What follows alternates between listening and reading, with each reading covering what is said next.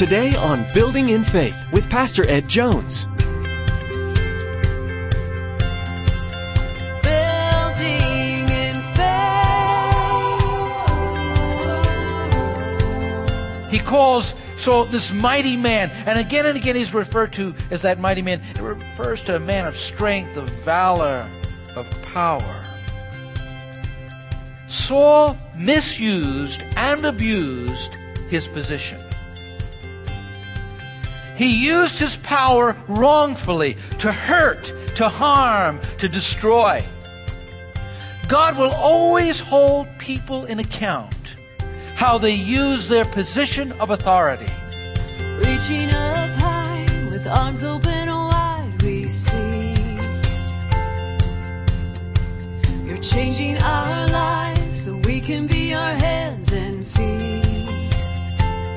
At some point, we will all be in a position of authority, be it over one person or 100 people. In today's message, Pastor Ed shares a psalm that addresses the less than efficient job that King Saul had done as an authority figure. Saul's example is one to learn from, however, and we are reminded that when we too are in the spotlight, we have an even higher authority to answer to, God. God will be watching how we deal with those around us and how we handle situations that are thrown our way. Now here's Pastor Ed with today's message entitled, Prophetic Prayer.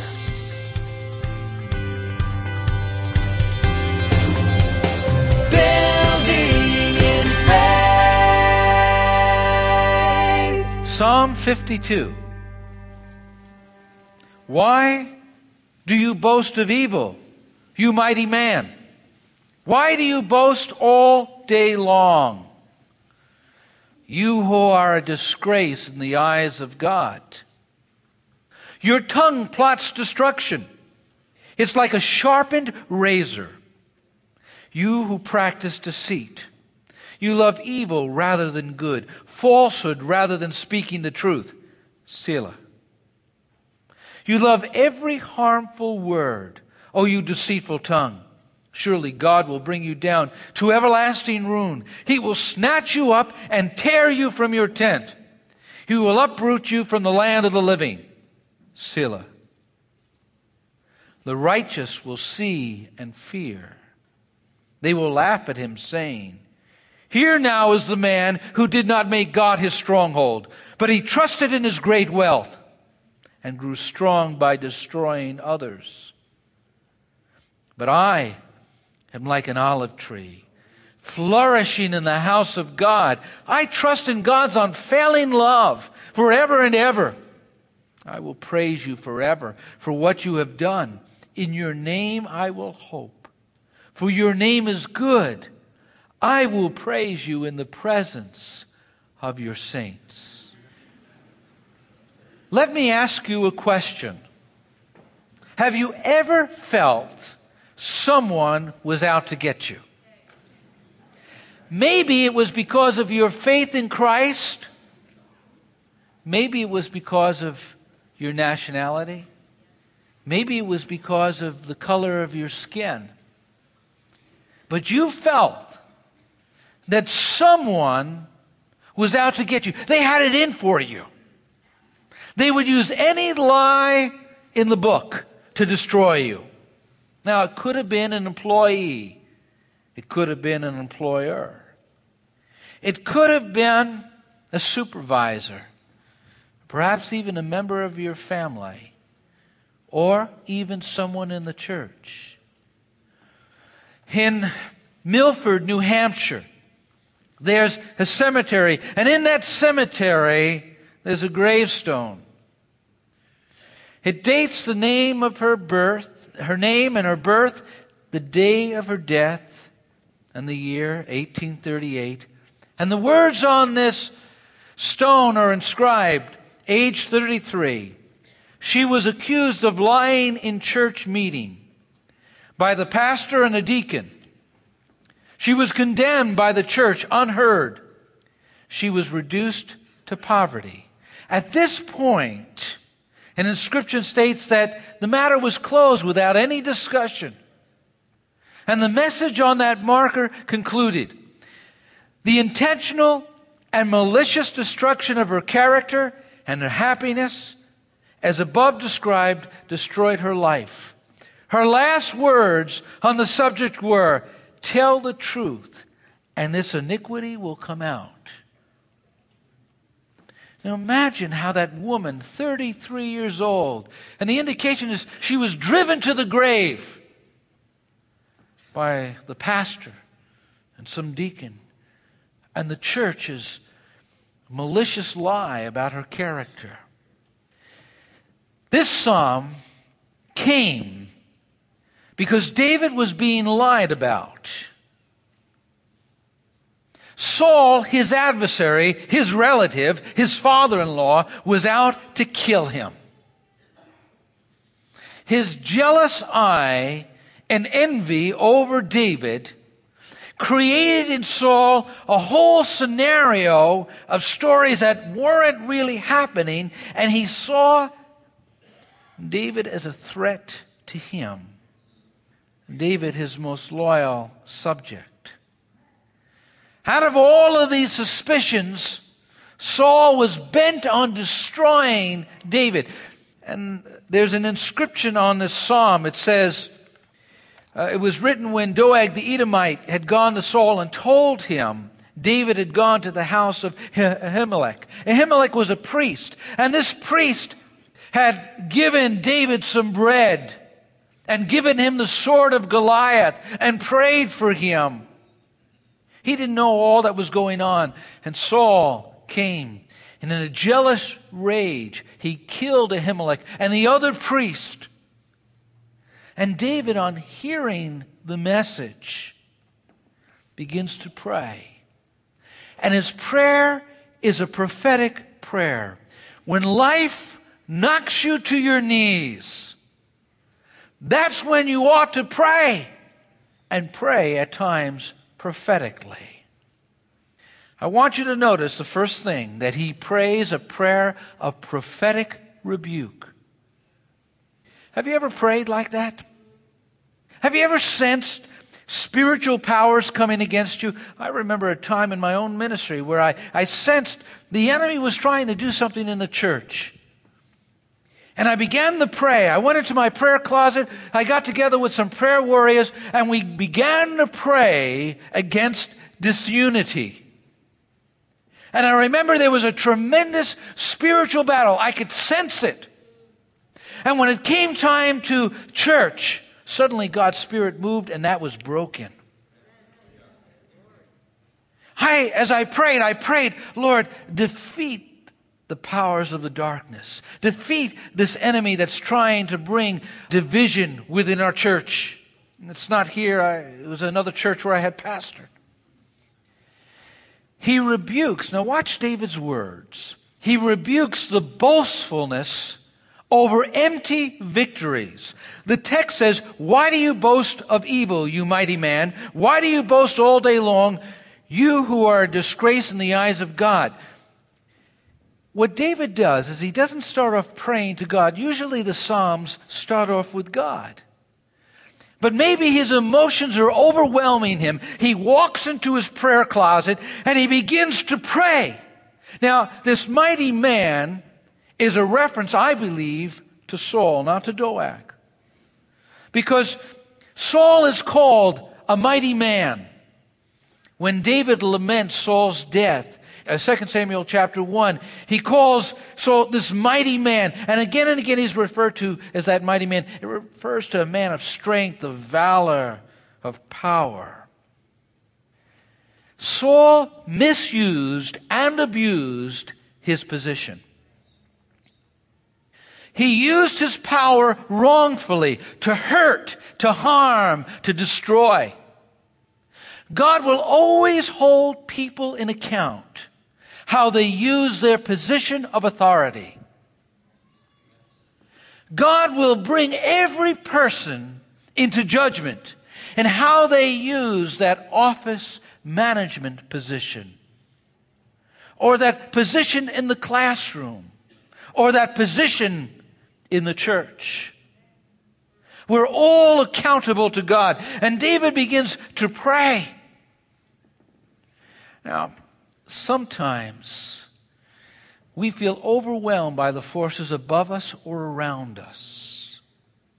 But God is the ultimate authority. And David didn't all of a sudden lie down and die.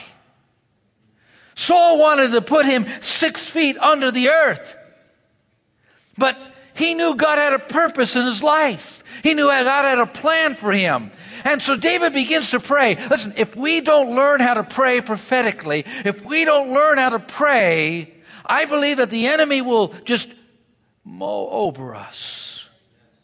Prayer is one of the first lines of defense we have as believers.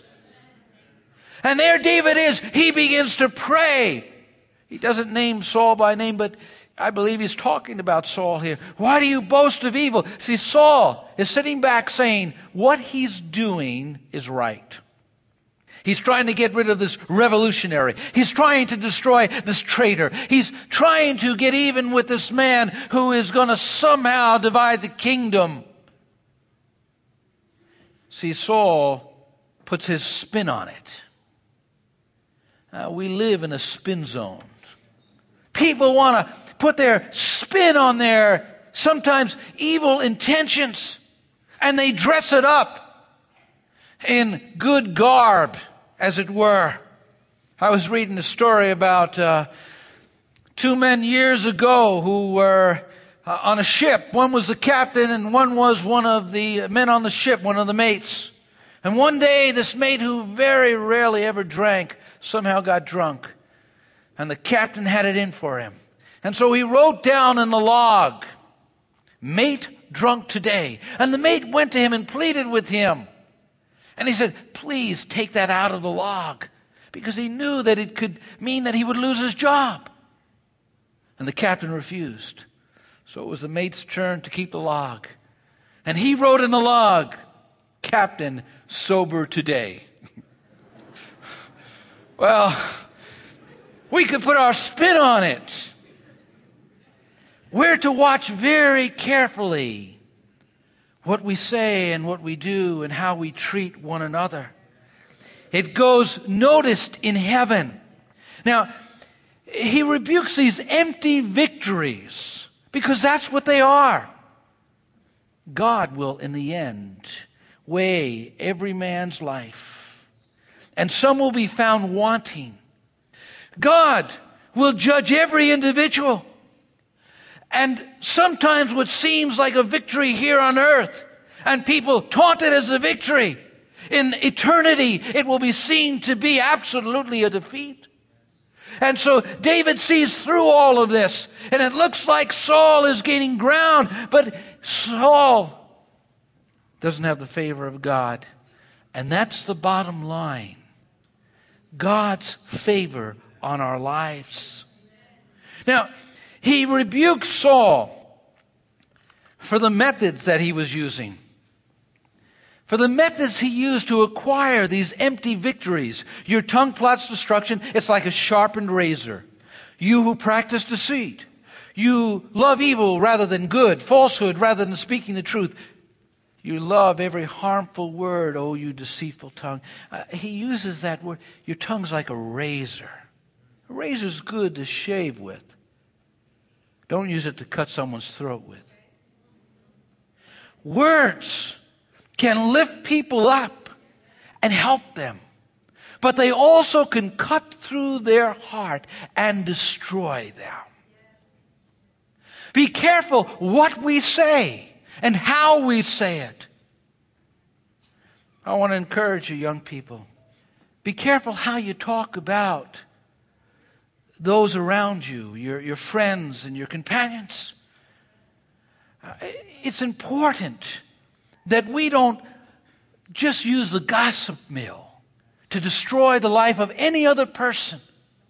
If you don't have anything good to say, just don't say anything. Why do you want to take someone else's laundry and put it out? Even if it's true. If God put it under the blood, shut up. Amen. God knows that all of us, if he would reveal the depth of our heart, we would shudder and crawl under the pews. It was Dr. Albert Cantrell, who was a professor at Princeton University.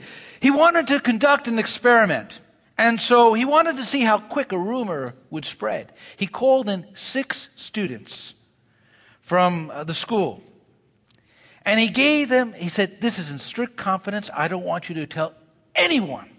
He said, the Duke and the Duchess of Windsor are planning to attend a certain university dance here at Princeton.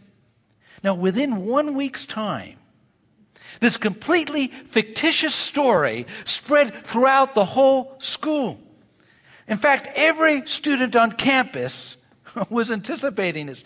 The town officials called up Princeton, and they were upset, demanding to know why they had not been informed. The press agencies were frantically telephoning for the details. Dr. Cantrell observed, that was a pleasant rumor. A slanderous rumor travels far faster.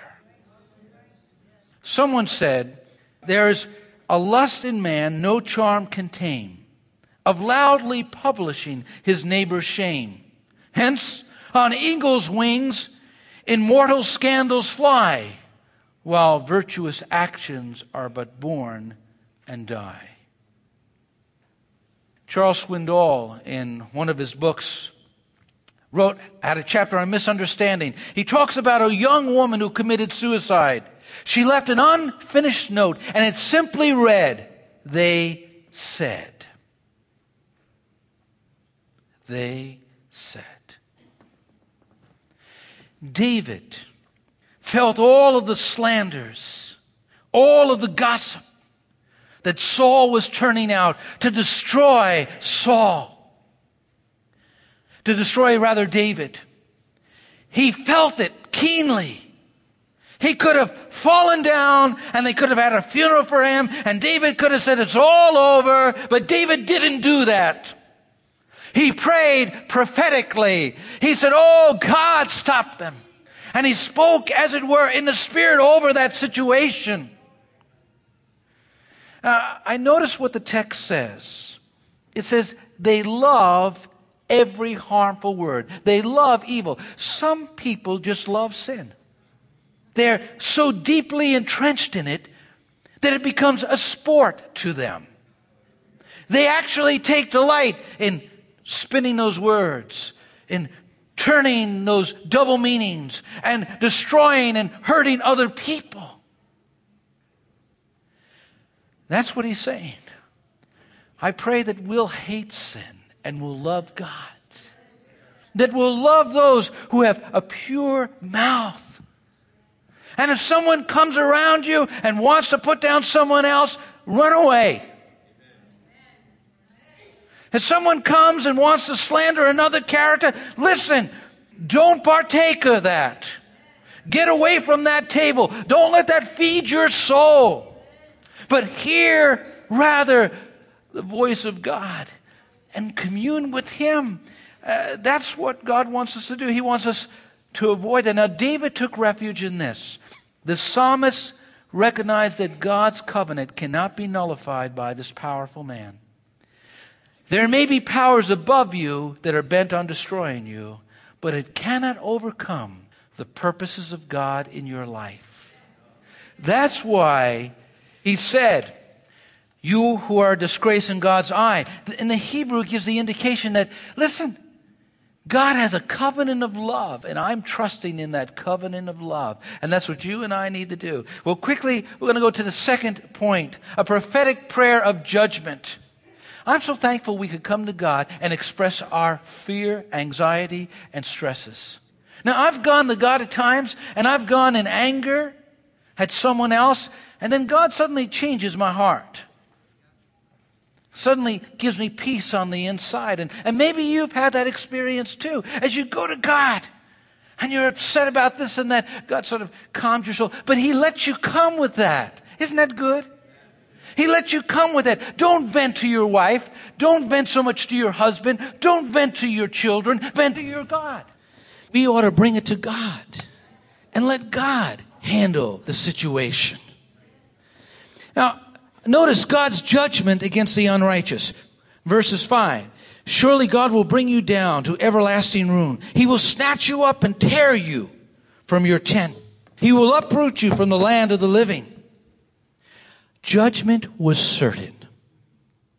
God was going to judge them. You can be guaranteed that God watches over His children. He watches over those that love Him, those that serve Him, and He is certain to vindicate, to protect, to care for them. So judgment would be certain, and judgment would also be complete. Now listen, the scripture says, I'll bring you down. Picture a building being leveled, just brought down. I'll snatch you up, tear you up from your tent. He will uproot you from the land of the living. Sometimes one of the greatest trials to believers is the unchecked prosperity of wicked people. It seems like they go on and nothing happens. It seems like you pray and pray and nothing happens. But in due time, David would have to wait.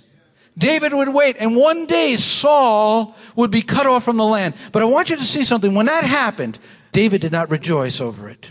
David wept and lamented Saul's death. The Bible tells us not to rejoice even when our enemy is judged. But what the psalmist is saying is this, that when judgment comes, we recognize that God metes out justice. We rejoice in that the God we serve is a God of justice. I notice that God's judgments affirm the faith of the righteous. What does it do? In verses 6 to 7, the righteous will see and fear. They will laugh at him, saying, here now is the man who did not make God his stronghold, but trusted in his great wealth and grew strong by destroying others. Trust in anything but God is trust misplaced. Trust that Saul placed in his wealth, in his army, in his power, would not one day be a refuge for him. One day it would be swept away. People are continually trusting in their own wisdom, their own devices. They're trusting in their own abilities. They're trusting in wealth. They're trusting in all sorts of things. Those things will never keep you. Those things will never secure you. Suddenly they're gone. And what happens? It increases the saints' fear of God. It says, the righteous will see and fear.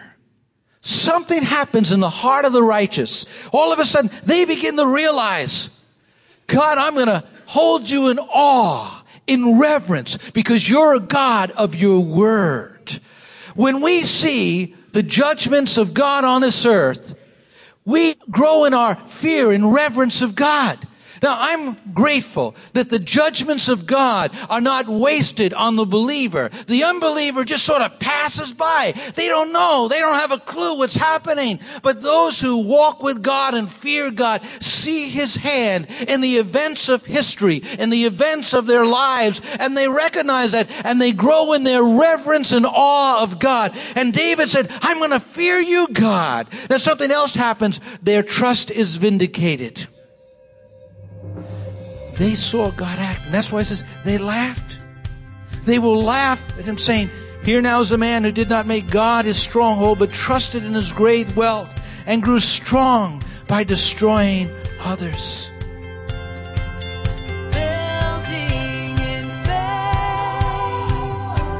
The Psalms are a wonderful place to turn to when in the midst of the most difficult times in this life. Pastor Ed will be sharing a 14-part series of messages from the book of Psalms with hopes that you'll be encouraged each time you join us. You've been listening to Building in Faith, the radio ministry of Dr. Edward Jones of Faith Assembly in Poughkeepsie, New York.